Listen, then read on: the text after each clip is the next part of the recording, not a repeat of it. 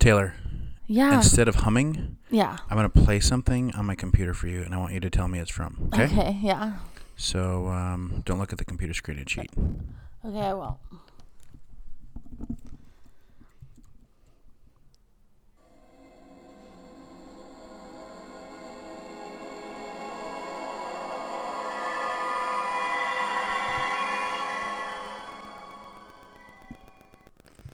Do you know what that's from? No.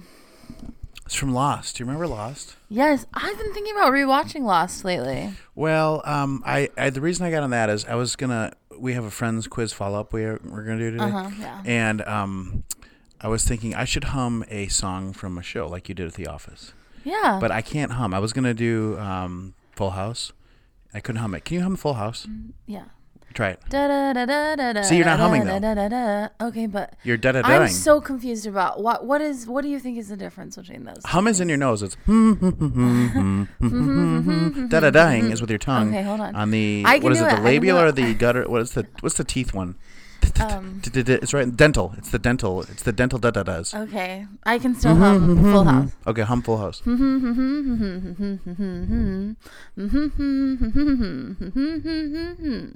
It's hard. It's harder to hum. It's harder to be crisp in humming than it is with the dental da-da-ding. It's literally what? Of course it is. It's not crisp. I couldn't do either, because so of that I'm going to thing. compliment you. I couldn't dental it or hum it. But I like that show. Anyways, that was Lost. Full House is a great show. It was Fuller House came out too recently. Yeah, Lindsay I was didn't into watch. that. Lindsay was into it. I didn't watch that. So you were thinking about Lost? Yeah, I've been thinking about rewatching it lately. I wonder how much of the magic would be there in the second attempt. Well, I didn't watch it as it was airing. I Did watched you it binge like it? one summer in seminary. Yeah. Oh, wow. Was it enjoyable? It was. Did it feel dated in any way? Not that much. So I watched 3 seasons on Splurge and then caught up in the middle of season 4. Okay.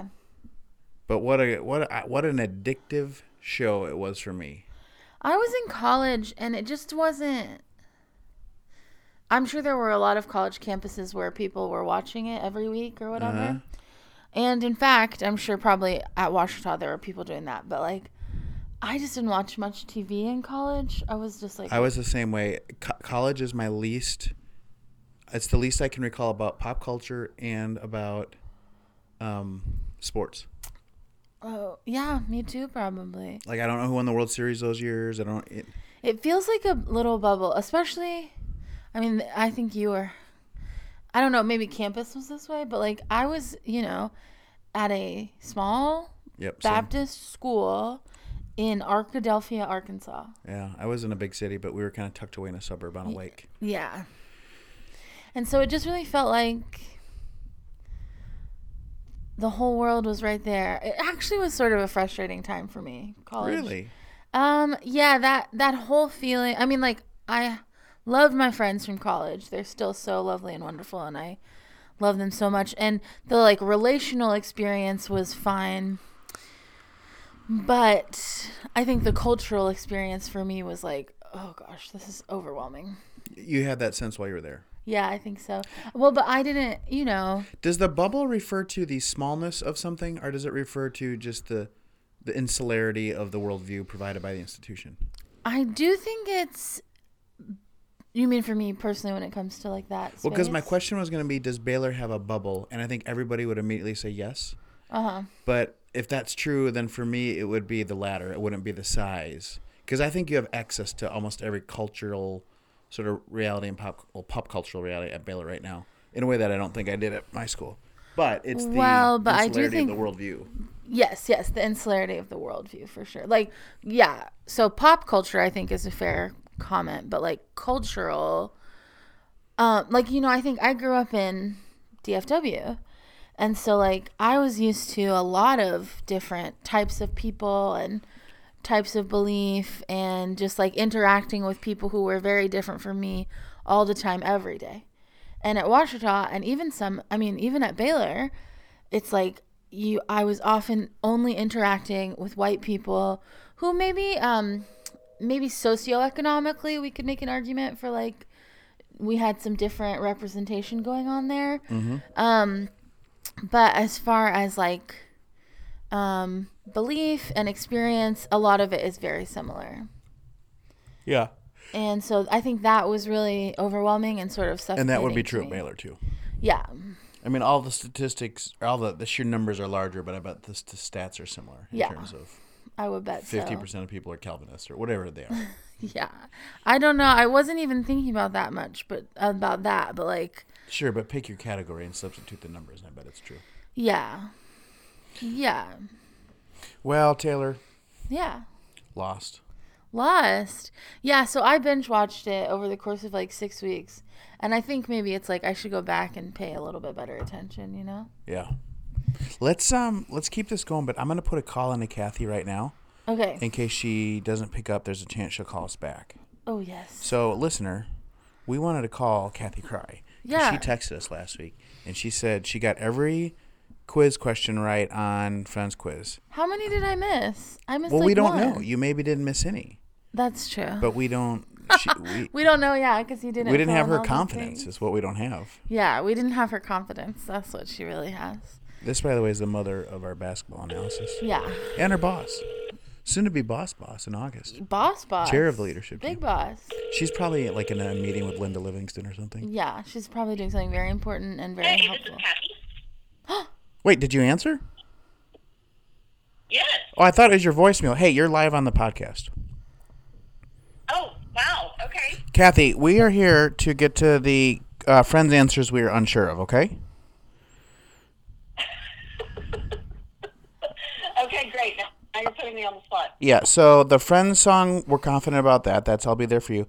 Coffee shop, we know that name. I'm just going through the questions live now. What instrument was guitar? We knew that. What hangs on the door is the picture frame. What is the name of Rachel's hairless cat? Do you know that one? Give the answer choices. What were the choices? Baldy, Mrs. Whiskerson, Sid, or Felix? Mrs. Whiskerson. That's would be mine. Whiskerson, Because that's the least likely to be made up on that list. Phoebe's alter ego, we knew. Was it... who is Chandler and Joey's TV magazine addressed to? Chandler Bong? Mrs. Chandler Bong. Yeah, Mrs. Chalandler Bong. Okay. Oh, here's one. What kind of uniform does Joey wear to Monica and Chandler's wedding? Oh, yeah. It's like a World War II Army uniform because he was playing this role in a movie.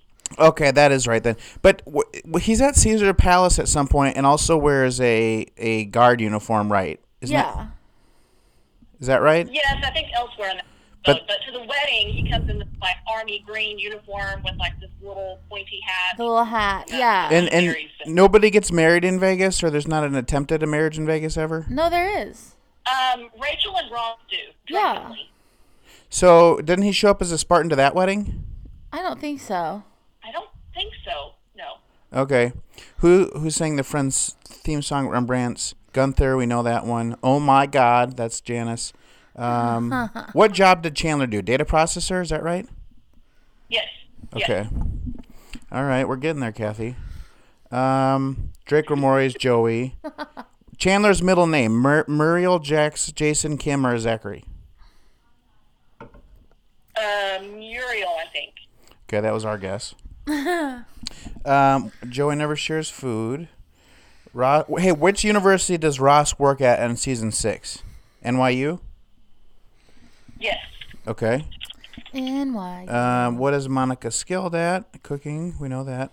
Smelly cat, we know that. Ross owns Marcel the monkey. What was the working title for the show before they settled on Friends? Goofy paleontologist, 6 of 1, mates, or squad goals? 6 of 1. Okay, that was our guess. 6. What iconic city were the opening credits filmed? New York, Boston, Burbank, or London? I've learned that this week. Well, let's see if Kathy gets it. What are the options again? Kathy, did you hear me? Yes, I'm thinking, shoot. Hold on. Let me think for just a second, because it's not in New York. That was our guess last week. I'm pretty It's that it not. was in Burbank. Yes, you're right, Kathy. Kathy, you're right. How did you know that? I learned that this week. How'd you learn it? I was listening to I don't know. I just have weird friends knowledge. This was my, pivotal coming of age show. Yeah. Yeah. Well, how old are you, Kathy, if you want to say? Sure. I'm 44. Yeah, so you were like a little more prime. Like the first season came out when you were 18-ish. Is that right? Yes, that's right. So like my freshman year at Baylor, it was a really big deal because remember, no one had TVs or computers, streaming devices in their own rooms. So our whole hall would meet like in the common room and watch it on this big old big screen TV that was like a huge box, that was like the size of the wall. Oh my God. See, I bet that was. Meet there to I bet that was a special moment in a way that us millennial suckers didn't get to experience. Kathy, I have memories of that happening when I lived in Collins, just in like 2015, 16. Like not every week, but like occasionally, like I don't know. I just have a strong memory of like being in the lobby with a bunch of girls watching something. It's so fun. I wish that had been happening every week. Yeah. It's like so fun. Yeah. It was fun, and it was kind of like, the must-see TV thing because you had to watch it when it aired. So everyone had to be there at that. There was no other way to catch an episode if you missed it. No. And so everyone. Kathy, you could record on the VHS tapes. Oh, yeah. I guess you could. Kathy, were you the one that texted me about the enjoying the Holderness family Gen X video this week? Yes. Yeah, I could identify with a lot of that. Yeah, and I remember watching that video. It made me laugh because I remember that my rich friend had a device that its only purpose was to rewind the VHS tape. Because it was so much effort to wait. Right. It was like a standalone rewinder machine. Yeah, I remember that. Okay, what accent does Ross start doing when he's teaching class? Scottish, English, Irish, Welsh? Oh, gosh. Those are all so similar to me. To your point, I don't know if I know the difference. Yeah, that was for Americans, we can't hear that nuance. What did you say? I just know it's a British accent. That's all I ever thought of it as. I never had more nuance. Yeah. Used a British accent. I was talking to Kieran recently, and I met a friend who also is from Great Britain. And I was like, oh, she talks just like Kieran. And I hadn't been with Kieran like recently. And so then I saw him recently and he started talking and I was like, no, that girl sounds nothing like Kieran. And I'm just like a dumb American. Kathy, number one Yemen Road, Yemen. Is that right? Yeah. That's where. Kathy, can you hear me? Yes. Sorry, it cut out for a minute. Number one Yemen Road, Yemen. Is that right? You didn't ask the question. Yes. It's because she'll intuit it. That's such an obscure answer that she'll know the question. Okay. All right, and then there's only two. Right. Two left here, but I lost my page. Okay. Who dates Paolo? That's Rachel. Rachel. And then what does Phoebe not believe in? Evolution, train, space, or the color blue?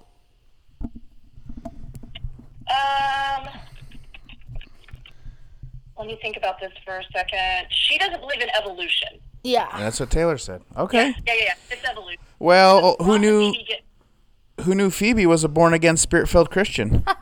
Ross and her get into a big argument about it. And he tries to prove it to her. Well, Kathy, thanks for letting us be a call-in on our quiz to get some feedback on this. Hey, thanks, Kathy. We needed a Gen X Pro. Yeah, for sure. That's right. Hey, I'm here for you. Okay, boss, you're great. Your kids are great. Your family's great. Even your husband. Even. Well, I said the kids. I had to include them. All right. I'll pass that word along. Thanks, guys. All right. Bye-bye. Thank you. Bye. Bye. Okay. Well, there you have it. All the quiz information you needed. You have it. Yeah. Kathy's so funny. She's great. All right. Should we try Hopster? Do you want to do this? Or do you want to yeah. Call Lucy Hoppy, another boss of ours. And she was busy last week at this time, so I don't think she'll be free, but it can't hurt. Last week, or yesterday, Well, actually, I should save this for another portion of this time. Yeah. But Lucy's the best. Lucy's the best. We should tell listeners while we're ringing, we want to have a conversation about Latinx. Yes. And we don't think it'd be great for two white people to do it. No, we do not. So we thought. Also, should we put Lucy on the spot? We'll see what happens. Yeah, if she she's can willing. say no. If she's we willing. can edit it out. Yeah. It doesn't also. look like she's going to answer. So it's true. fine. Yeah. This might Your always. call has been. Okay, no Lucy Happy this week. All right. Well, let's march onward, soldier. Okay. Taylor, you know what else got shut? My thing. Hey, I have a question for you. For me? So I preached a sermon 2 weeks ago. Uh-huh. And I invoked the 5 senses at the beginning, and I listened to this fascinating thing on the daily about asthmatic people, as something like that. Asthmatic? Asthmatic. Not as, that's asthma. Okay, what are you... I think it's asthmatic because it's a nose. Like, you know, in a something, it's like negates it. Okay. And nose, asthmatic. Mm-hmm. But it's people can't smell. And how important smell is now, we think. My dad can't smell. Really? Yeah. Anything? No. Does he love to eat? Because he does like... I mean, he has... Like, he really likes barbecue. Huh.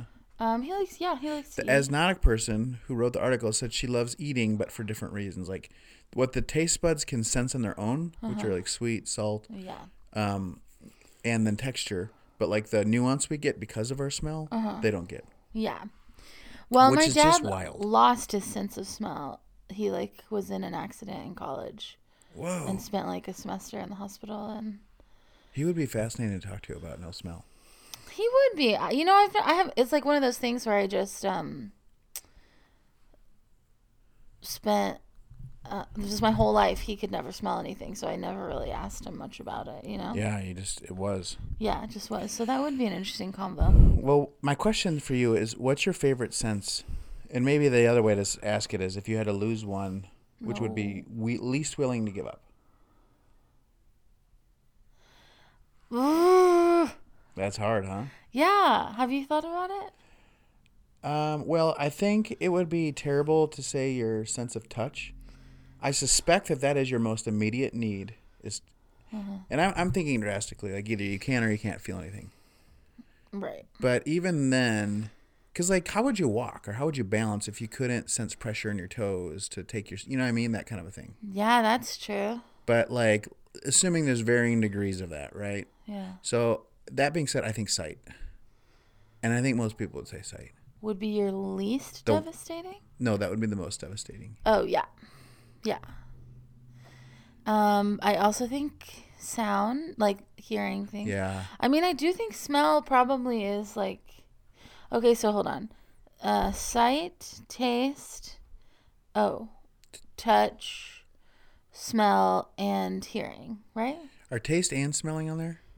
As the 5? I don't know. What else would it be? Yeah, because I did the thing about the sommeliers, the tasters. Yeah. Yes, me, Brie, and Kathleen watched a movie. About sommeliers? Uh-huh. Well, anyways, I wouldn't want to lose any of them. No. Because I love music so much. Yeah.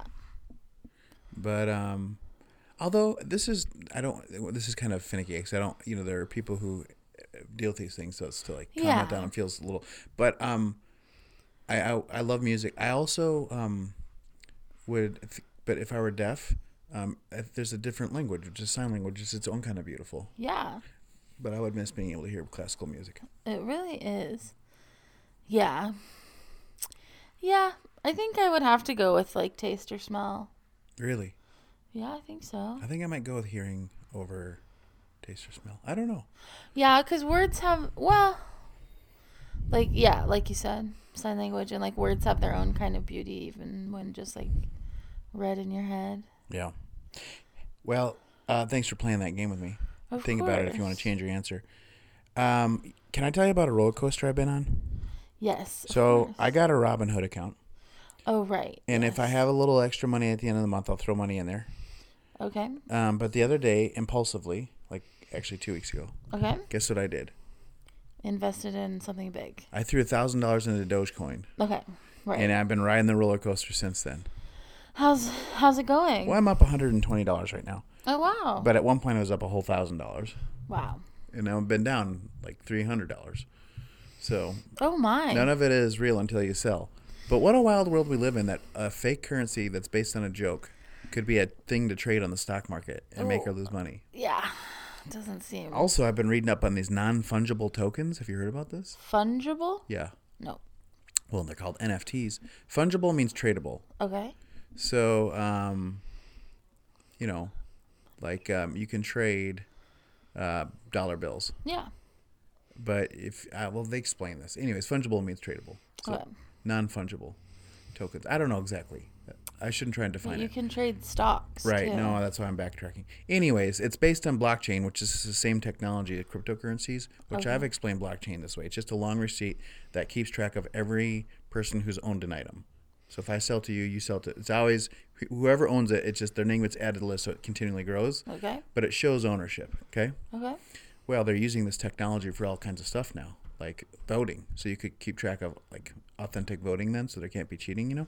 Yeah. But one of the critiques is their environmental concerns, because you have these long receipts out there that are ever expanding for all these things like coins, right? And if there's millions of them, there's all this data backing up this data on who owns what. Wait, people are concerned about what? The environmental cost of non-fungible tokens, or really blockchain is the thing. But, okay. These are real receipts, or they're just on They're the real computer? digital receipts. But think of this. If like every time I add to a piece of paper, it gets bigger and bigger and bigger. Yeah, but this isn't it's not real. It's on the computer. I know, but it still takes real data space to store numbers. Okay. Okay. Right? And if you're not allowing the things to be erased, because for it to work, you have to have the whole thing. the whole ownership. Yeah. So anyways, now people are, this is really interesting because intellectual property is a big deal. Sure, yeah. But like if I want to As create it an should be. image and I assign a blockchain to it, then it's a non-fungible token. Meaning, sure, you can copy and paste it, but now we have a way to show who actually owned it first. Uh-huh. And so if I want to sue you and take you to court, I now have something to point to and say, I have proof of ownership. Yeah. It's a big deal. That is a So big deal. people are non-fungible tokening all kinds of things. Audio files. A guy wrote a New York Times article on non-fungible Fungible token, tokens? and then made it a non-fungible token, his Times, and then sold it for $750,000. Oh my gosh. Yeah, it's crazy. So, Should I do that? well, I don't know. We would have to buy Ethereum is the cryptocurrency that you can do this with. Okay. Is what I heard.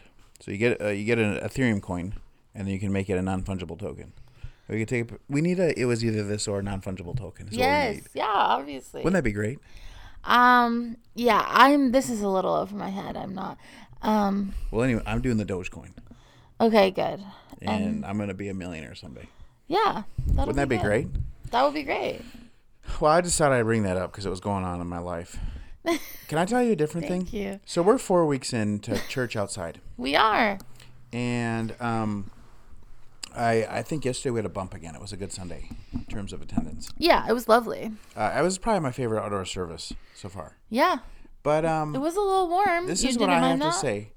It was okay. I wasn't doing anything, so it was nice. I think that people very soon are going to be regretting that they all wanted to get to church. And they're like, hey, church in pajamas was pretty good.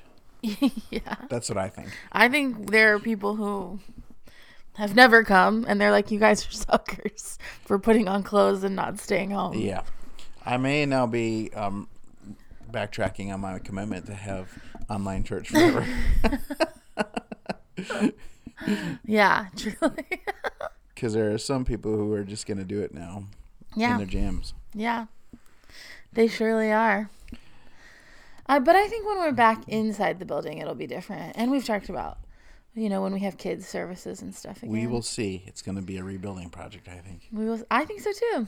Well, what I was thinking about yesterday, or maybe this morning actually, was when I started this job, Emily handed me like a volunteer base that she had. Do you know what I mean? Yeah. And like we are, as we've talked about, pretty transient place. So like since that happened 5 years ago, I've people have left, people have come. Mm-hmm. We've got new volunteers and people who stopped volunteering and all of that. But never before have I ever had to start from scratch. start from scratch. Yeah.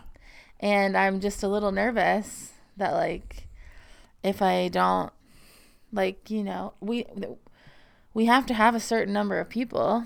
Yeah. And so I was just thinking about it. But I'll send out an email to I mean, like, you know, I haven't done all the things I need to do to know how many people we'll have, but Yeah. It is that season of life. yeah. We're just putting everything back together. Well, Taylor, Yeah. did you know there was a national fight of the Joshes this weekend? No, I don't even know what that means. So somebody started I saw screenshots on somebody's Instagram, Okay. but it was like somebody created a group with all Joshes. Okay. Like And- Hollywood Joshes or No, average Joe Joshes, from what I understand. Oh my. And then like somebody as a joke posted, we're all going to meet and have a lightsaber fight, and the last one standing gets to keep the name. Everybody else has to change theirs. Okay. So it's like one of these things that grew as a thing but blew up. Uh-huh. So in, I think, Lincoln, Nebraska this weekend, thousands of Joshes from across the U.S. got together with pool noodles to fight Okay. and crown who is the Josh. How would someone lose? I don't know. I didn't get into detail. Okay. I just know that there's this clip now going around that somebody should make into a non-fungible token Yeah. of a 5-year-old Josh who won it all. Yes. 5-year-old Josh. Great job. We're Yeah. proud of you. But this is why I was thinking about this. Okay. Interesting. So I saw a tweet this week from our Sam Goff, another Yeah. one of my bosses, my HR boss. Yeah. And it was like 4 fictional Sams who represent you. And then you like do these. So he had like Toucan Sam, and he Yeah. had another Sam. So I'm going to do this. So I'm like, start Googling fictional Joshes. Yeah. There's, I mean, of course, a bunch, but there's only like 2 that I could come up with that are like recognizable that I could put. Really? Josh is not a name that you make a movie star out of. I don't think Taylor really is either. Oh, bull, honky. Who's Taylor? I don't know. Fictional Taylors, there's got to be a lot. That's a great name. I think Taylor's a great name as well. But like, But I can't think of anybody off the top of my head. oh, I'm going to get some data and provide. Okay. But the only Joshes I could come up with are Josh Lyman Okay. and Josh Baskin. Do you know that name's from? Josh Lyman, great Josh. Famous 80s movie. Baskin, no. It was big. Remember Tom Hanks? Yeah. Those are the only 2 Joshes That's a great on the whole list. I that's couldn't a great recognize anyone. Josh. Yeah, those are. So I couldn't make any. Those are fictional. 2 really good ones, though. Good Joshes. You know? Yeah. Quality over quantity. I think though that my name is underutilized as a good character. Do you think? I mean, I guess you could get like Jesus. Well, Marshall Cook made a great meme joke Did he? that I actually had preconceived a version of, but he did it.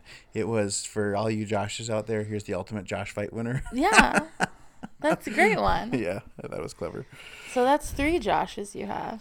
Yeah, I thought about that. Okay. Well, can I tell you the funny thing that happened with Lucy Hoppy yesterday? Yeah.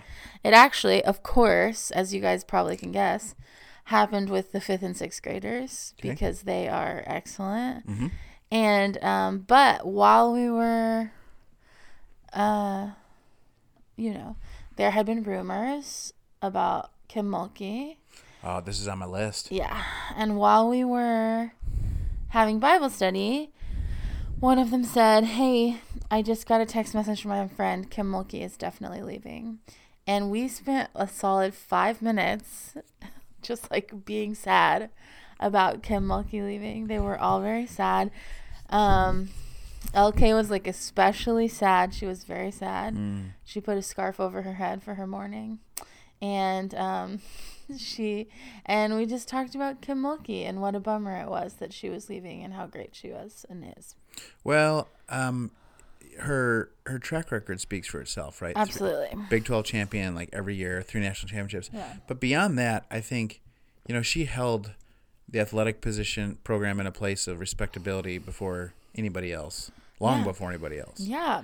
And women's college basketball is like one of the big 3. It really is. And so to be successful in that arena, really, I think Scott Drew benefited from that. Yeah. Our Browse benefited from that. Everybody. Yep. Yeah, I think the whole school. I mean, yeah, the women's basketball team was successful in a way that I shouldn't say no other team, right? We talked about this recently. The tennis team, very good. Yeah, tumbling team, 6-time national champions. Acro tumbling, and both baseball and Equestrian's softball. very good. Soccer, like we've had different moments or Yeah. whatever. But the women's basketball program has been consistently respected throughout the country because of Kim Mulkey. Well, like the men's national championship, the football team getting to one of the BCS games. Yeah. And then those national championships he won are kind of the landmark things, I think. Yeah. I mean, 3 national championships in the past, 15 years. 21, but yeah. Well, I guess, yeah. I mean, the first one was... the first she's one. been... Yeah. I was thinking because they're every 7 years, but that's 2 14-year slots, so yeah. Yeah, the first one was 2005. Yeah, 5, 12, and was it 19? I think so. Because in 20 we had the shutdown. No, it was 19. Yeah, it was 19 because they were the last they were the last team to win before the shutdown. Yeah. I just can't believe it. Here's a question though. Okay. I don't want to get gossipy. Well, I do, I guess. So obviously Louisiana's home. Yeah. She doesn't have a direct tie to LSU though. It was Louisiana State. No, yeah. Or Tech or whatever. La Tech, I think, yeah. So, do you think there was anything going on? Because LSU's last coach was making $700,000 a year. She was making $2 million here. I don't know the answer to that. I haven't really looked into anything. Some of the 5th and 6th graders yesterday had some theories. Yeah. About the new stadium placement and Oh, I saw that too. Who's getting there? Are we getting rid of the Gold Dome?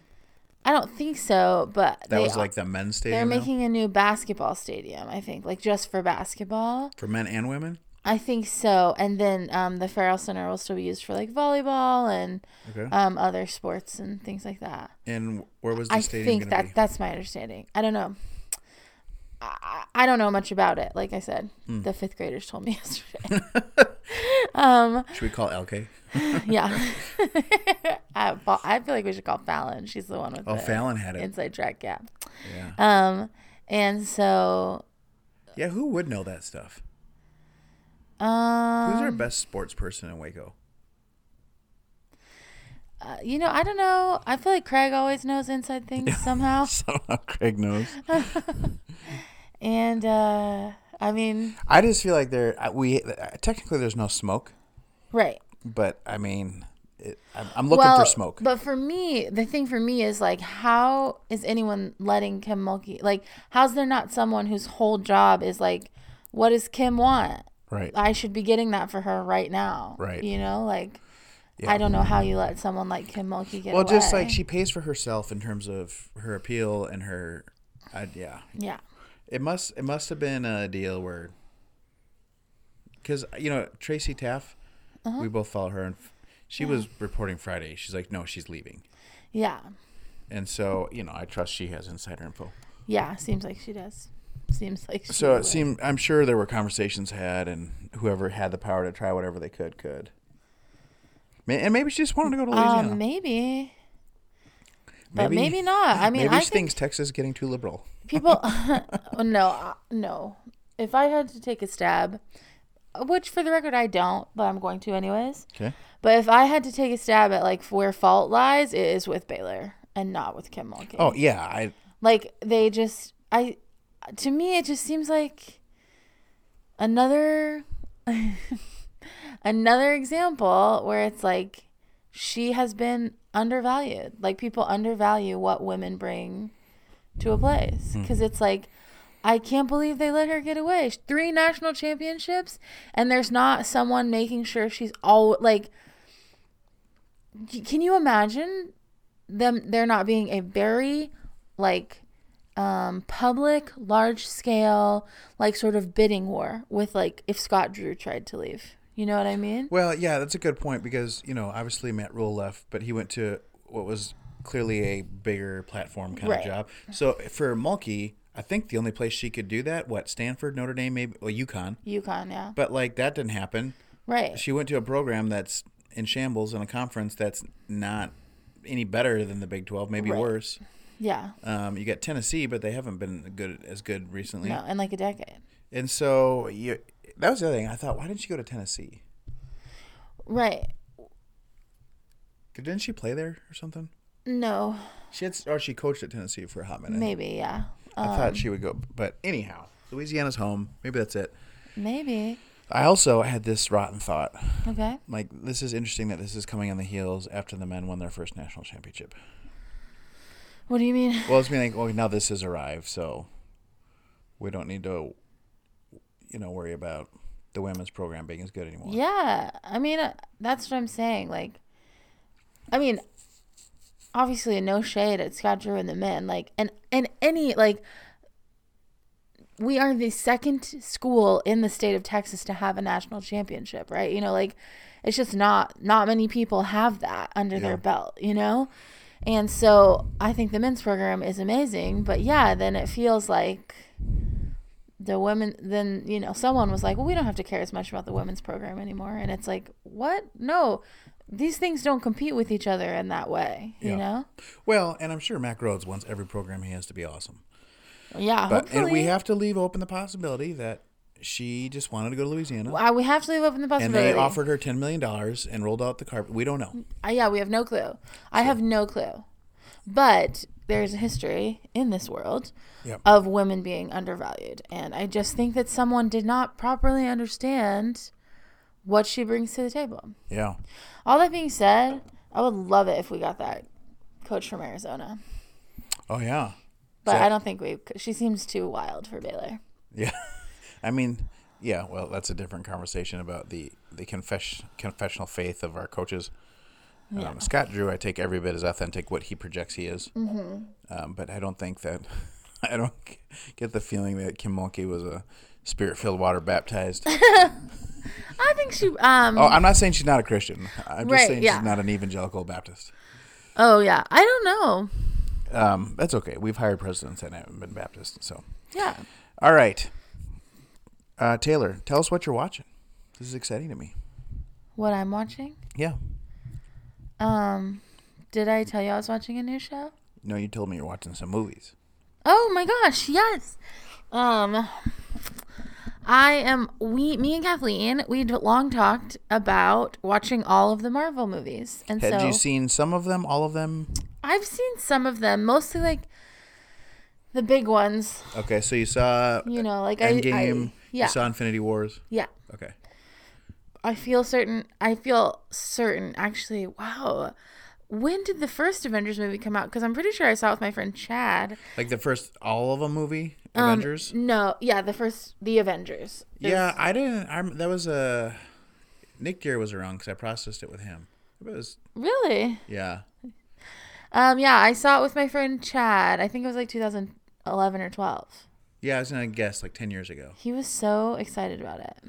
Yeah, I kind of was excited. I didn't get into Marvel then the same way I have. Yeah. I was like, oh, okay, another superhero movie. We're doing this again. Yes. And sure, they're all on the same screen, but and now they've like created this whole universe. Well, Infinity War was kind of like Dark Knight Rises. It was a great film. Mm-hmm.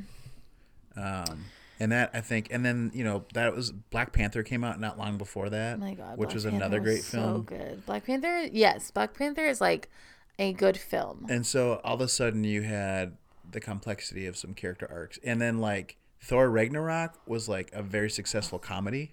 It's so funny. And then so like yeah, I've seen some of them. And then Civil War was a complex storyline. I don't think I saw Civil War, well, but you're in for a treat when you get there. Okay, good. We watched or I think there's a chance I went and saw Civil War and just like did not understand what was going on because I'd missed a couple movies before it or something. But we watched WandaVision. We have Disney Plus, so we watched WandaVision and the Falcon and the Falcon and the I've heard of this. Winter Soldier. Yeah. Which I guess kind of is now Captain America and the Winter Soldier. But it's really good. Both of those were really good.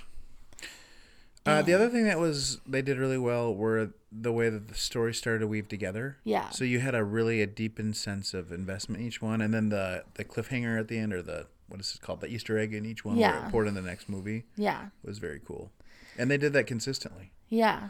The other one thing I'll say though, if you go back and you'll do this, because well, I did. I've gone to the beginning. So do you watch the first Captain America, right? Yes. So we decided to do like storyline chronological, not like release date. So then what would we next do? Captain Marvel?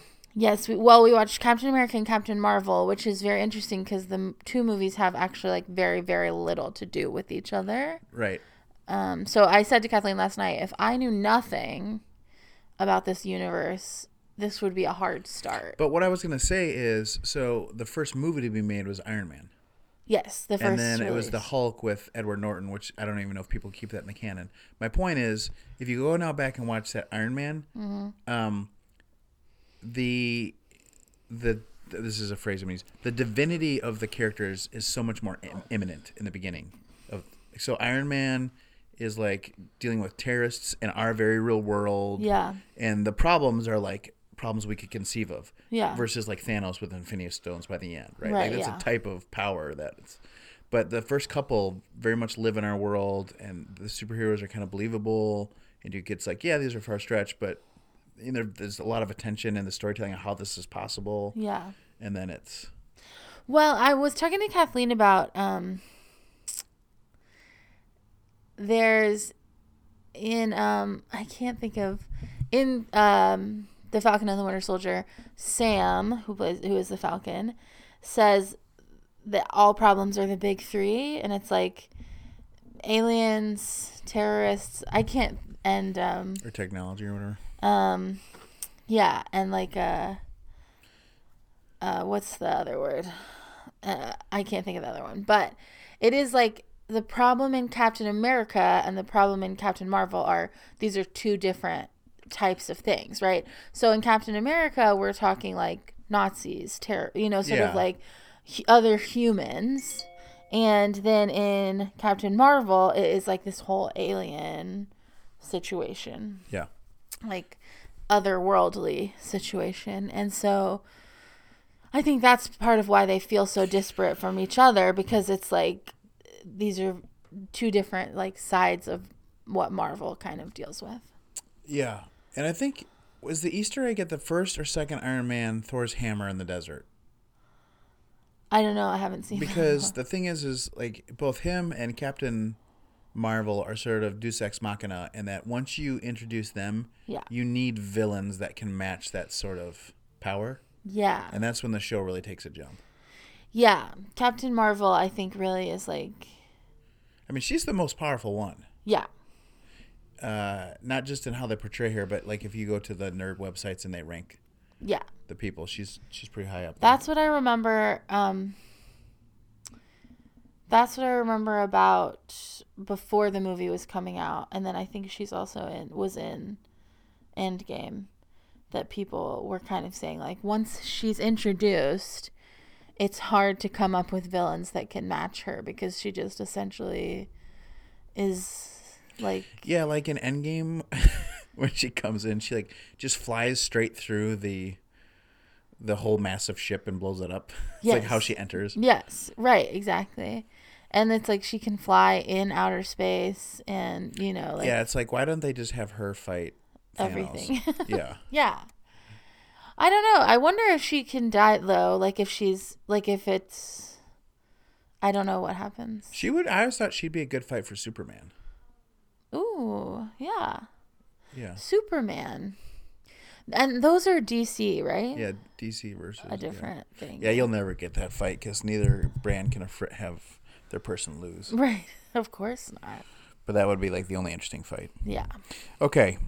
Well, I pray for you when you get to the second Thor one, Thor Dark World. Oh gosh, is that painful? Is it bad?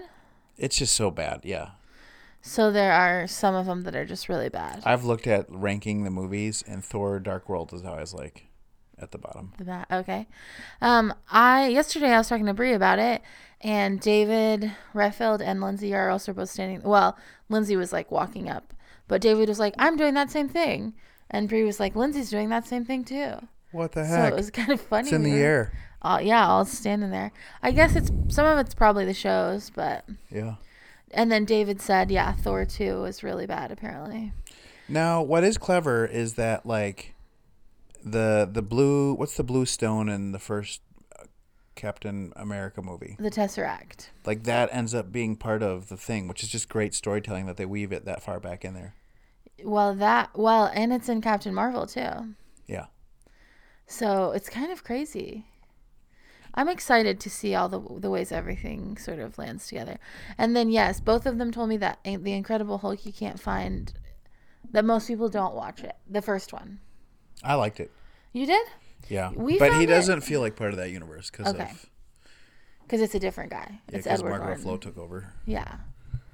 So Were there any other movie? Like, does he get his own movie, Mark Ruffalo? no, he should have. Okay. I think there was I read an article he wanted one too, but It didn't happen for Yeah. whatever reason.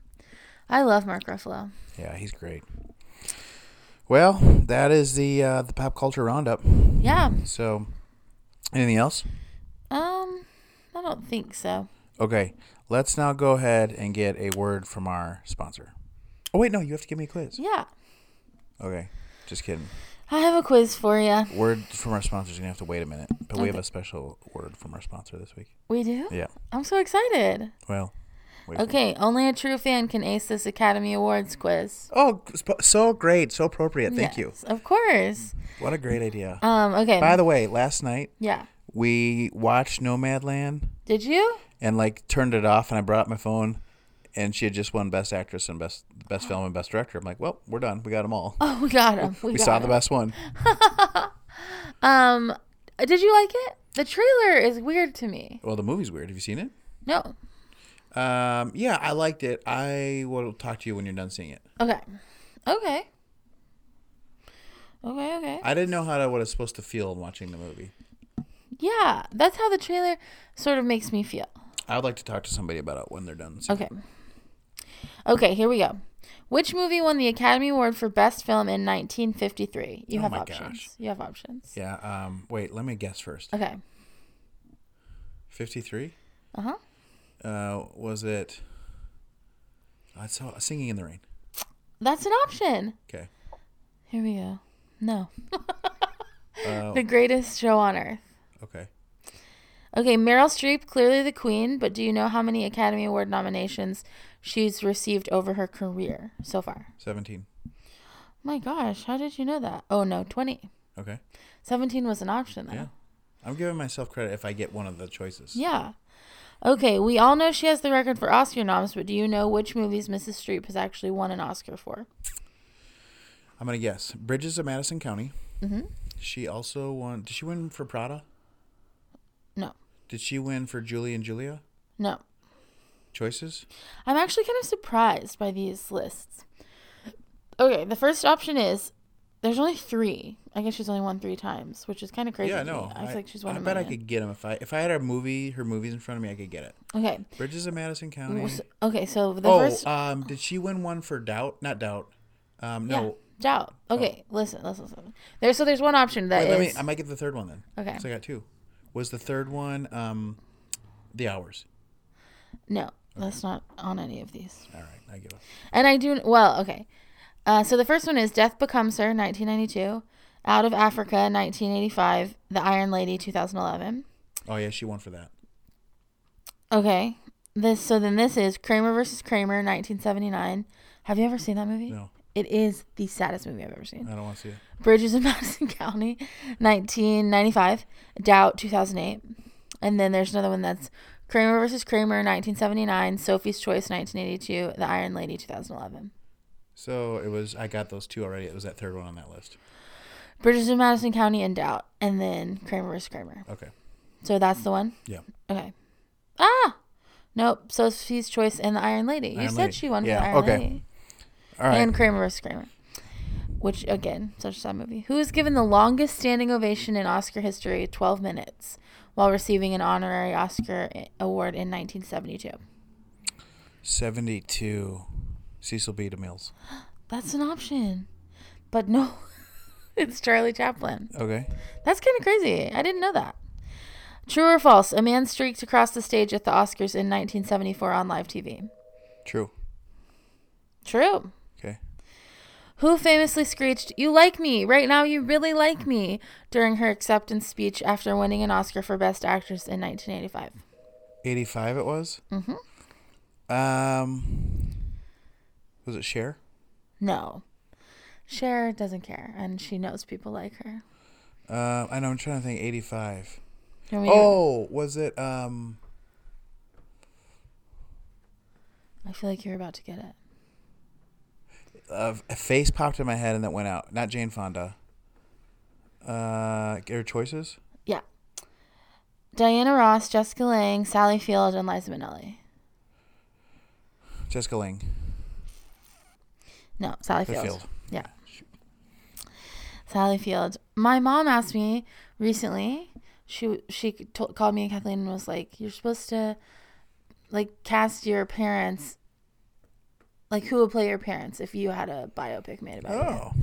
And I told her Sally Field, and she was like, no, it has to be someone younger. And I was like, you're so dumb. Because I think her and Sally Field are close to the same age. Sally Field, I think, is older than your mom by quite a bit. Maybe, but... Like 20 years. No. Yeah. When I was growing up, like, Mrs. Doubtfire, Sally Field was definitely playing characters that, like, were my mom's age. Okay. Keep going. I'm going to look up. Okay. She's going to be mad I talked about this. And also then Kathleen sent her a text message that was like, you're the pettiest person I know. But my mom thought it said, you're the prettiest person I know. How old is your mom? Oh, what a great question. 60-something. Sally Field, 74. Oh, okay. So like a decade older than mom. Yeah. I just thought Marty was like 40. So she looks very young, I feel. I don't think I inherited that from her. Which of Alfred Hitchcock's masterpieces won an Oscar for Best Film? Birds. Okay, none of these is an option, which is strange. Yeah, you're right. Okay, none next. of the ones they said. Who was the first African-American woman to win an Academy Award in the Best Actress category? Halle Berry. Halle Berry for Monsters Ball in 2002. She was. Next. Dang, 2002. That is embarrassing for the Academy. Yep. One of the best things about the Oscars is that it's live, which is why everyone cringed the year that John Travolta completely butchered. Idina Menzel. That, oh my gosh, Idina Menzel. That was, I've never seen anything like that. And then the next year, they made a joke out of it, and he like touched her face, and people got really angry about that. That he touched her face? Yeah. Why did he touch her face? I don't know. White males, etc. The first Academy Awards were presented in 1929 at a private dinner, but do you know when they were first televised? Yep. They're first televised in 61. 63 is an option. Okay. Okay. They wouldn't have done it. Kennedy had just been assassinated. No, 53. Okay. We all have our favorite Oscar hosts, but only one of them has ordered pizza during the show and offered Letterman. it. Or Not was an it Billy option. Crystal? Billy Crystal is an option. But no, it was Ellen. Oh, Ellen. That's right. Two actresses, Judi Dench and Cate Blanchett, were nominated for playing the same historical figure in 1999 in two different movies. Who did they play? Was it Queen Elizabeth? I think so. It says Elizabeth I is an option, so yeah. Okay. The impressive heavy award given out during the Academy Awards has been referred to as an Oscar for years. But what is the statue's official name? Why is it called that? Yeah, I maybe. Here are the options. Okay. The Academy Award of Merit, the Academy Award of Distinction, the Academy Award of Awesomeness. Which Distinction. is like definitely probably that last one. No, Merit. Merit. Meryl Streep has the record for the most actor Oscar nominations, which every film buff knows. But here's a trickier question. Which actress/actor has the record for the most Oscar wins? Jack Nicholson? Okay. That is an option. No. Oh, you know what? It'll be like a composer or something. I bet it's like John Williams. No, it's an actor. Really? Somebody's more than her? Katharine Hepburn, 4. 4. When Liza Minnelli won Best Actress for her role in Cabaret, she became the only winner, ... Do you have also won a Grammy or something? Or who sang a song during her acceptance speech, whose husband, Peter Allen, won Best Actor in the same year, whose parents had also both won Oscars, actress Judy Garland and director Vincente Minnelli. I think I'm going to go with the first one. Who sang a song? Yeah. Nope, her parents also won. Oh, cool. That is cool. Talented family. Seriously. What do the films Ben-Hur, Titanic, and The Lord of the Rings, The Return of the King all have in common? You know, I've also been wanting to watch The Lord of the Rings again. Were they 3-hour films that won Best Picture? No. Something about scale. They all won every Oscar award they were nominated for. Okay. They are the most successful films in Oscar history with 11 statues each. They all lost the Best Picture category in a shocking upset. Wait. Those are the options. Oh, they all won 11 awards or whatever that one was. Okay. Like they won Best Picture. Yeah. Okay. Yeah. I couldn't remember. It feels like something that would have happened for like one of the Lord of the Rings movies not to have won Best Picture, but I remember Titanic won Best Picture, so. Okay, there's always a lot of press about the actors and directors nominated for the Academy Awards, but film is so much more than that. Cinematography, art direction, makeup, costume. Which legendary costume designer has won 8 Oscar statues? I don't know, Vera Wang. Okay. Just choose your favorite of these names. Edith Head, Jenny Beavan, and Ori Kelly. Edith Head. You nailed it. Great job. Thank you. Costume design and makeup are important factors in creating a memorable character on camera. However, the Oscar for Best Makeup was not given out until 1981 after a film with incredible makeup achievements went unhonored the year before. Which film helped create the Academy Award for Best Makeup? So it was a 1980 film that didn't get any recognition. Mm-hmm. Is it Star Wars or something? The options are Tootsie, Planet of the Apes, Tootsie. The Elephant Man. Tootsie? No, it's Elephant Man. Okay. I one time saw a really moving interview with Dustin Hoffman where he was talking about Tootsie and how when they were doing his makeup, he was like, I just wasn't an attractive woman. And it was devastating. Like, I always thought, like, if you could just put makeup on and, like, whatever, like, you could be as beautiful as you wanted to be. And he was like, it just made me realize, like, how much women go through. And, like, I always, I just thought they weren't trying hard enough. And then I realized, like, that's not what it's like. And it's a really moving interview. He cries. You can't talk about the Oscars without mentioning Marlon Brando. What was memorable about his Best Actor win for The Godfather in 1973?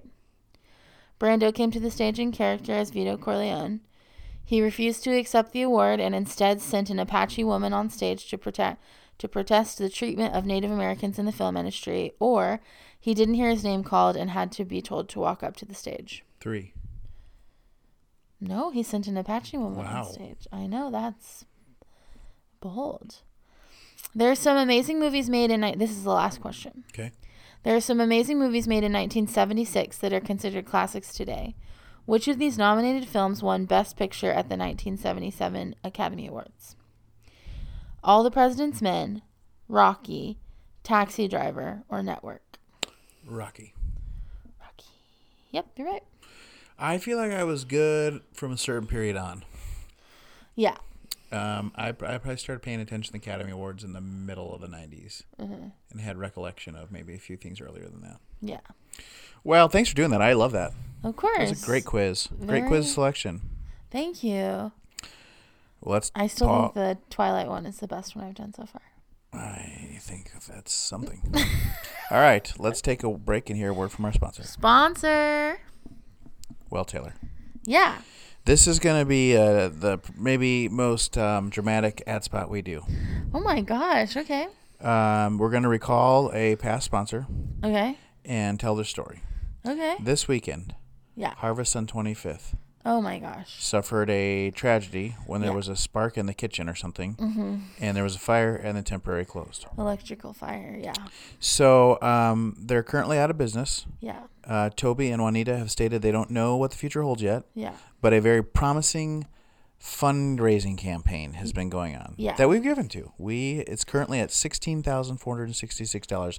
Let's get them to $20,000. Yes. So please. if you here's what I'm going to say a word about Harvest. Okay. It's not just that they're a swanky Austin kind of establishment right here in Waco, Texas. Right. It's not just that it's run by two wonderful human beings. Right. It's that if I have any kind of real conviction about Wendell Berry, right, what an opportunity to put some dollars where my ideology is. Right. And go to a place that serves great food, taken from local spots and made in most scrumbly, rumptious way. Yeah. So Harvest on 25th, you can look anywhere on the internet to find this GoFundMe. Yeah, all And- their social media. And we want you to do that. We're so excited because we know they're going to bounce back better than ever. Yeah. And there's been 216 donors. Lovely. And that means that many people have had great experiences and more. So you need to get on that train. Give it $5 if you can. Give $10 if you can. Yeah. Let's help them get back on their feet and make Waco the top restaurant destination that's always been In destined Texas, to be. yeah. Yeah, please. It's so, yes, what a great ad.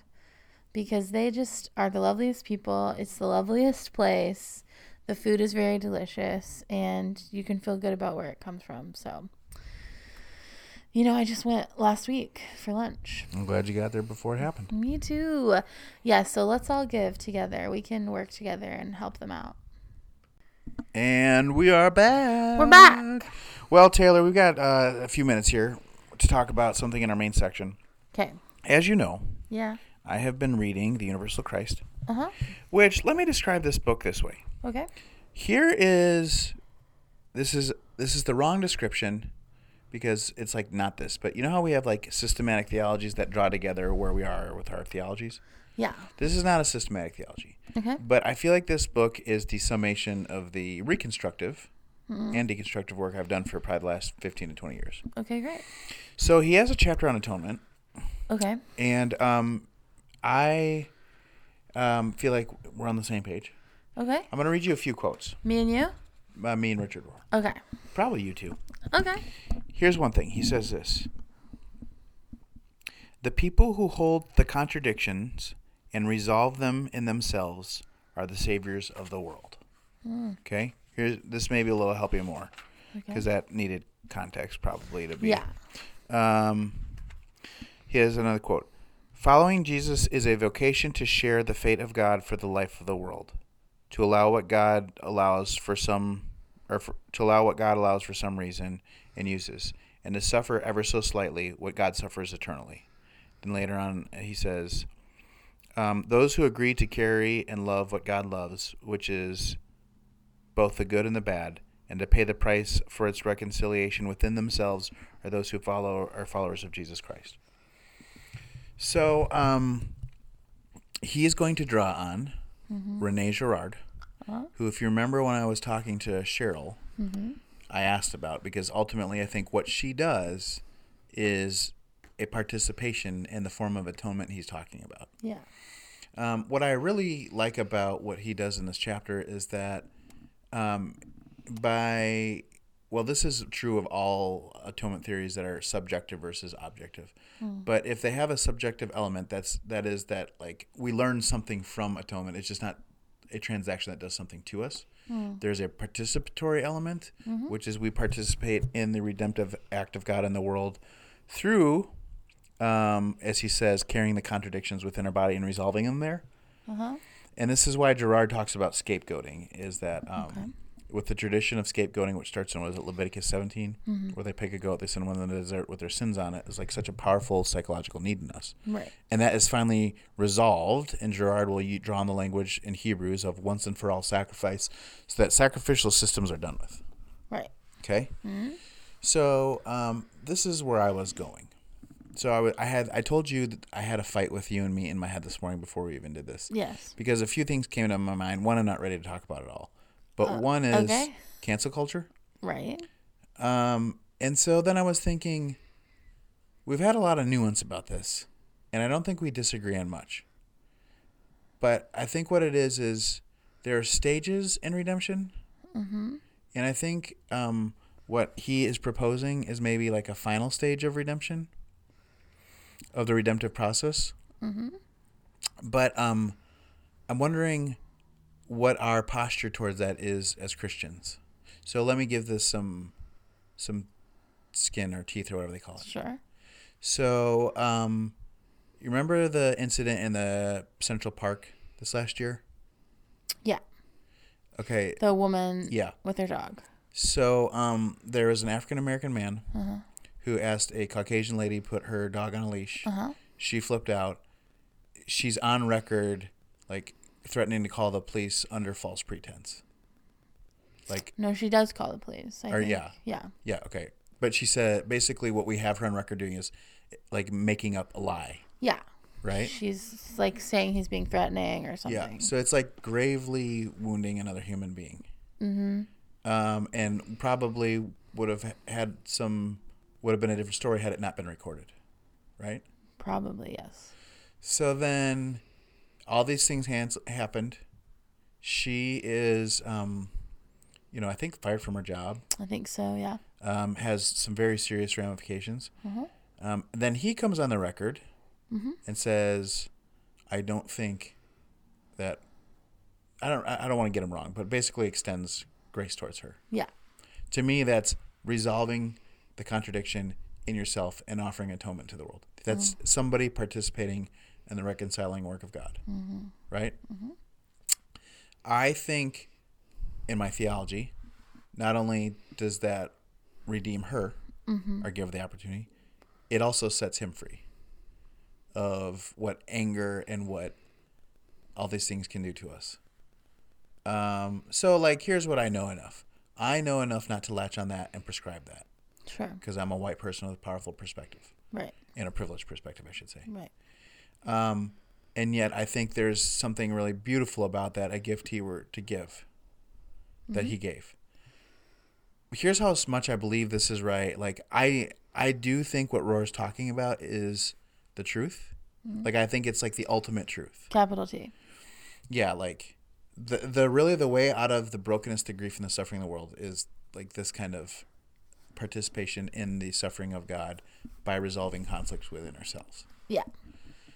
But like the problem is like how do you hold that belief in our world today and say that, because you can't prescribe it.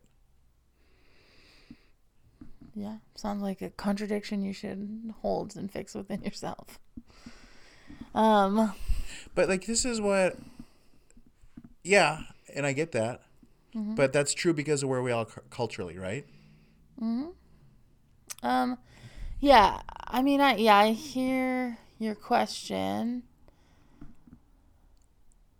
and I do think I was mostly joking, but also like,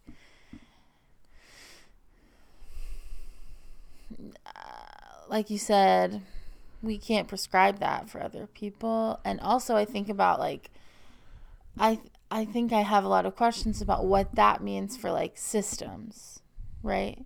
Because we don't just admit and confess that like we are racist people who perpetuate racist ideology, but also that we participate in racist systems. And so like I would have a lot of questions about like, because what we are still looking to do is like redeem, I mean, either so like burn down and say this doesn't work, or like redeem those systems so that they are no longer racist. And what does this work? I mean, this theory and ideology, like I do think that personally, I also agree with you. I think that's capital T truth and part of the work of like being and existing as a Christian in this world. But what about the systems? Do you know what I mean? Yeah, I don't know. Here's what I'm saying. I don't know. Right. And like I don't like I have nothing to say to them or the systems because I don't know what a solution is. But I don't think it's what's happening either. I think it's just going to leave people more and more disappointed.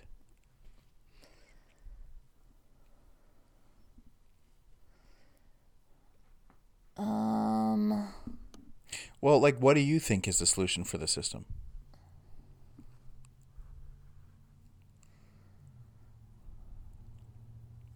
I remember having this fight with Even Crowder way back when.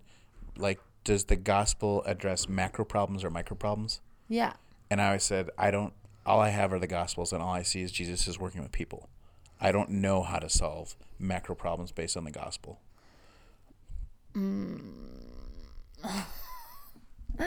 Well, here's another example. Yeah, okay. Like the Amish school shooting.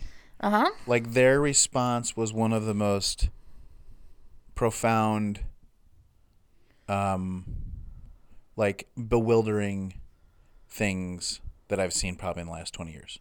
Sure. Okay? They're a different kind of people. They didn't even try and solve gun violence or anything. Like, that wasn't even their response at all.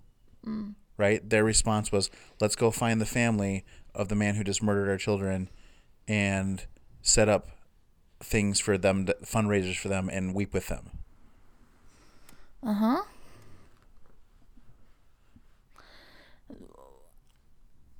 Uh-huh. Yeah. That was what they did. So my question is, what is so there's these systemic problems. I think I can talk about what Atonement asks of me on a individual level. I don't know what this means on a corporate level. Okay, so I guess the question I have is like, so do you not feel like the gospel calls us to act systemically? No, I do. I think that Jesus won by losing. Yes, agreed. And I think that most of our notions of winning are winning by winning.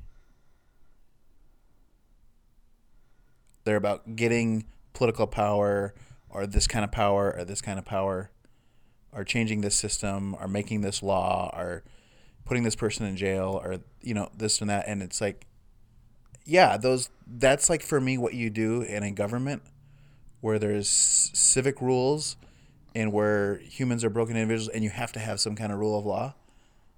I just don't think those things are going to give people what they're looking for, ultimately. Okay. Yeah. Okay. Okay. I'm sorry. I think that's true. That maybe what we need sort of spiritually and personally is it like sort of to achieve like some sort of fulfillment. Is that what you're talking about? Yeah. I think maybe then, yeah, the answers we're looking for are a little more personal. So let me step out of some of these or do you want to finish? I interrupted you.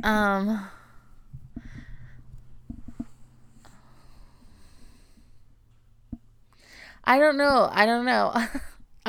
Also, just as a note to our listener, Josh did not tell me until this morning we were going to be talking about this, so I'm still processing a lot in my head. But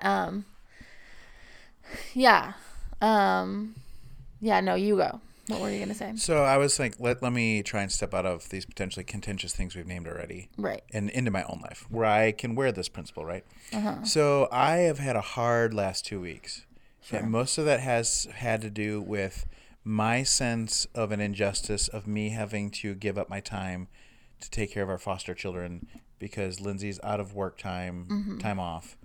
And so, like, anytime the kids need anything right now, it's like me. And yet none of my other responsibilities have been lessened. Right. So, like, I was seething with anger for, like, days at, like, this is why this is happening. This is not fair.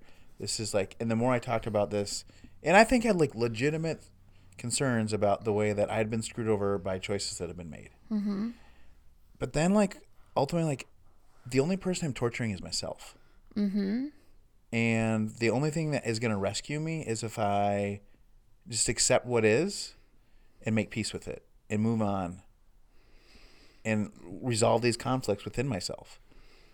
Yes. And bear away the violence of the world. In that situation, yeah, definitely. But it's like, that's different than systemic racism that is causing the, like, semi-permanent oppression of whole groups of people. Yeah. So I think the thing, I agree with you and Richard Rohr about this, like, theory of atonement and our participatory nature and resolving certain things inside of ourselves. But I guess I just think there's a difference between, like, our personal experience and then, like, and then the work we are called to do or the way we are called to care for people. In light of systemic issues, I guess. Yeah. But how do you think you really change systemic racism?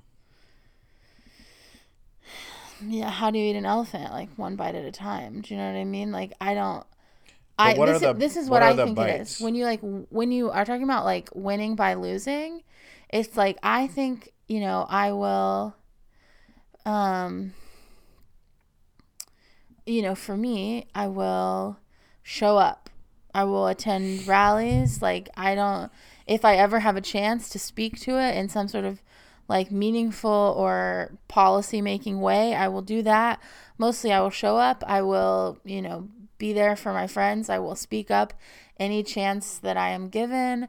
But I think probably every day of my life I will feel like I have lost the battle against like systemic racism and homophobia, and You will feel like you lost in what sense? that it still exists. And so I think it like I think that, and I do think you're right, and like a lot of the ways people want to fix it are probably not helpful or good, but it's still people trying their best, you know what I mean? And also it's like what people can imagine, whereas like while these things still exist so systemically, while there are still entire departments, police departments that are fully being given the opportunity to like wage war on American citizens. Like I can only imagine so many things that would solve these problems. But once we've walked a little further down the road, my imagination will probably grow larger. Do you know what I mean? Yeah. And then I will be and then I, and certainly someone much smarter than me, will be able to imagine like a world in which something else can happen, something beautiful, something meaningful, something that brings oppression, to its knees in a way that like we just can't imagine now. Here's a question, and I'm asking this sincerely. Right. Can you think of an example Okay. where a change was successfully made, and I guess the debate is going to be about successful as I ask this, but because of a policy change? Yeah. Smoking. Okay. Like 20 years ago, there were smoking sections in restaurants. The numbers about like people smoking, like statistically, many more people smoked. There were like, I remember growing up in cars, there were like the cigarette things and. Okay, that's a decent example. Do you think there's a difference though? Well, do you think that's working with sexism and racism? That policy changes are making the country less sexist and racist? I think yeah. I mean, I think some of the statistics about this like generation of kids and like what they believe, and like last night we're talking about Jacob and Esau, and we're talking about who can hold property in like the ancient Near East, and I was like, women couldn't, like the firstborn always got the property and the blessing and blah blah blah, and even unless it was a woman, it had to be a man. And they're like, that's so dumb. I don't think they said dumb, but they're like, they were so mad. They like, it seemed impossible to them. They couldn't believe it. Do you know what I mean? Yeah. And so I think, there is data that shows that like. But don't you think that's in those 5th and 6th graders, a million moments of being educated, nurtured, and loved by people who would establish a worldview in them that had an allergic reaction to that kind of patriarchy? Mm-hmm. Yeah, that's certainly part of it. So but in my mind, that's those things. That's you. That's their parents. That's not a law. Yeah. Certainly, but I do think there's like educational pedagogy has changed, like the understanding of the importance of representing, like, and these are policy, like educational policy has changed and is different. And so I don't think it's just what they're learning at home and at church, although hopefully it is, but it's also what they're learning at school and how they're learning it. Yeah.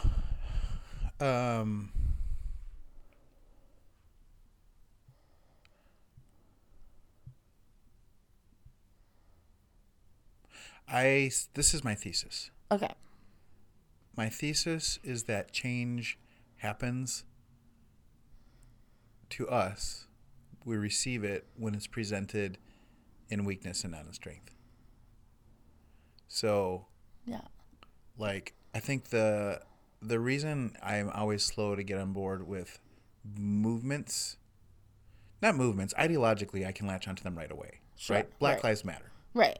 White Lives Matter is a horrible statement, right? Because of Right. like, I get that. Because of the context. Yes. Yeah.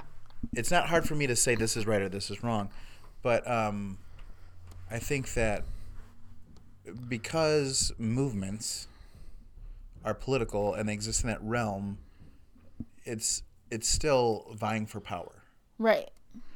And when things are presented as a power grasping thing, those who are inclined to agree are going to grip harder against it because it's like it's trying to force this on me, right? Right. Trying to take something. Whereas if it's from below, if it's from weakness, if it just is, and I'm invited to see it and not do anything other than observe it on its own terms, then like I'm unguarded in a way that'll engage with it, not otherwise.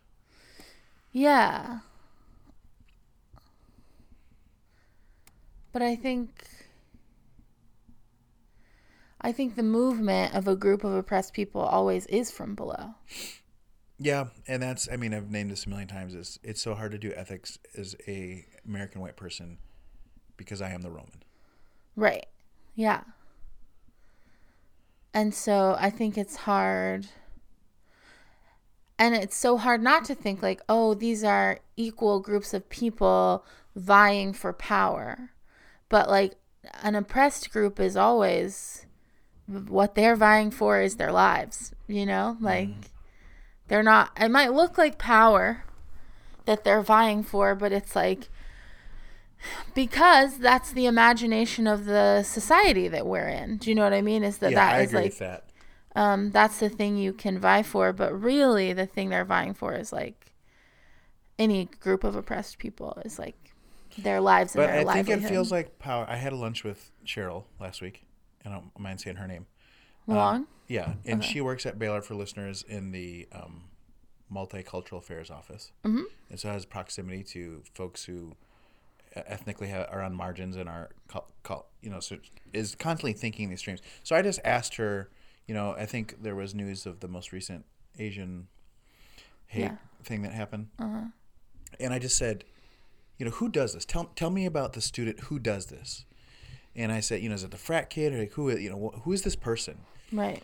And it was interesting because what she got to pretty quickly was this individual, and this is what we also see, I think, on a national scale in terms of our politics, is a person who has a kind of scarcity mindset and thinks there's only so much pie and that these people are taking something. Mm-hmm. And I think, though, that is why it always, as you said, in the imaginations of our country, it boils down to power in my mind, because people feel like people are grabbing something from them.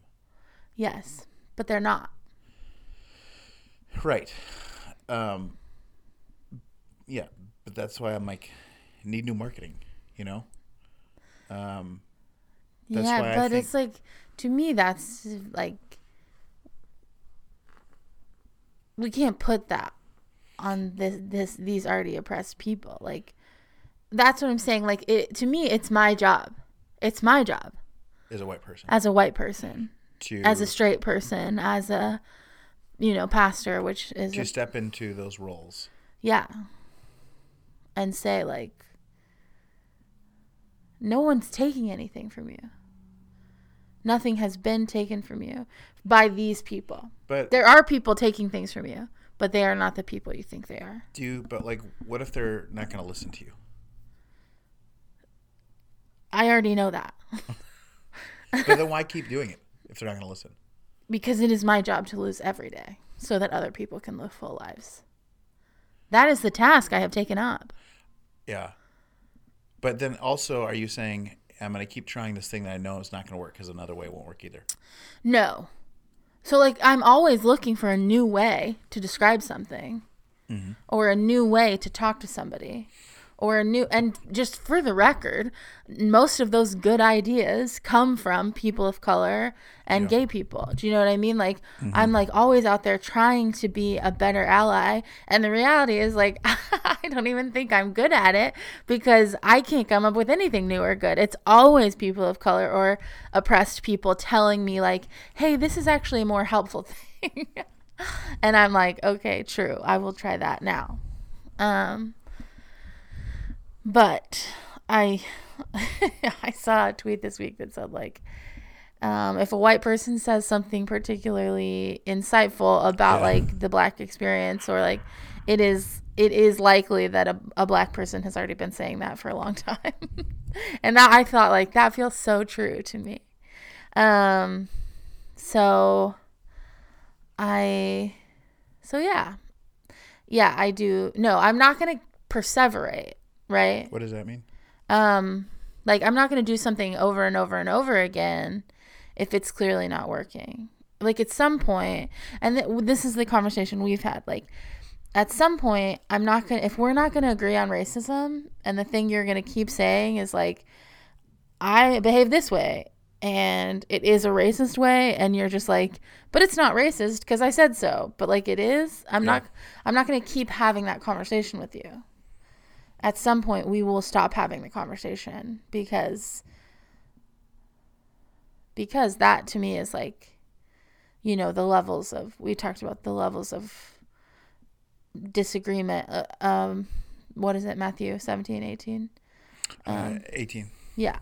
And like talking about, you know. Yeah. That's a very helpful text. It is. Because it's about also drawing boundaries. Yeah. Right. Exactly. Yeah. Okay. Well, I'm sorry to have bombarded you with this. No, what? That's the task we've taken up in this podcast. Yeah. Is that like we talk about things. I could have sent you a heads up though. Well, yeah, I was kind of fun actually, just like processing and listening. You had some good answers. Thank you. So I actually haven't read The Universal Christ. I think I'd like it. It's so good. Yeah. I don't know. You know, books are about timing. I always say that. Yeah, that's true. And it just really... Richard Rohr I have to read slowly and digest. Yeah. But it's like I really think and I pray differently when I'm done reading. Mm-hmm. I'm more apt to pray. Yeah. And Richard Rohr is one of those guys that really leads you. Like you can feel that the work he's doing is like sacred, because it really is like... Yeah. You're more in touch with your like spiritual self when it's over. Yeah. So that was good though. You recentered me on some thoughts that I feel like I own, but helped me. And then I think we found some agreement too. I think so. Yeah. All right, listeners, thanks for tuning in. Yeah. I've got a 12:30 lunch out at the mall, so I got to get going. Okay. But you're just the best, Taylor. You're the best. All right. See you, friends. Bye, you guys.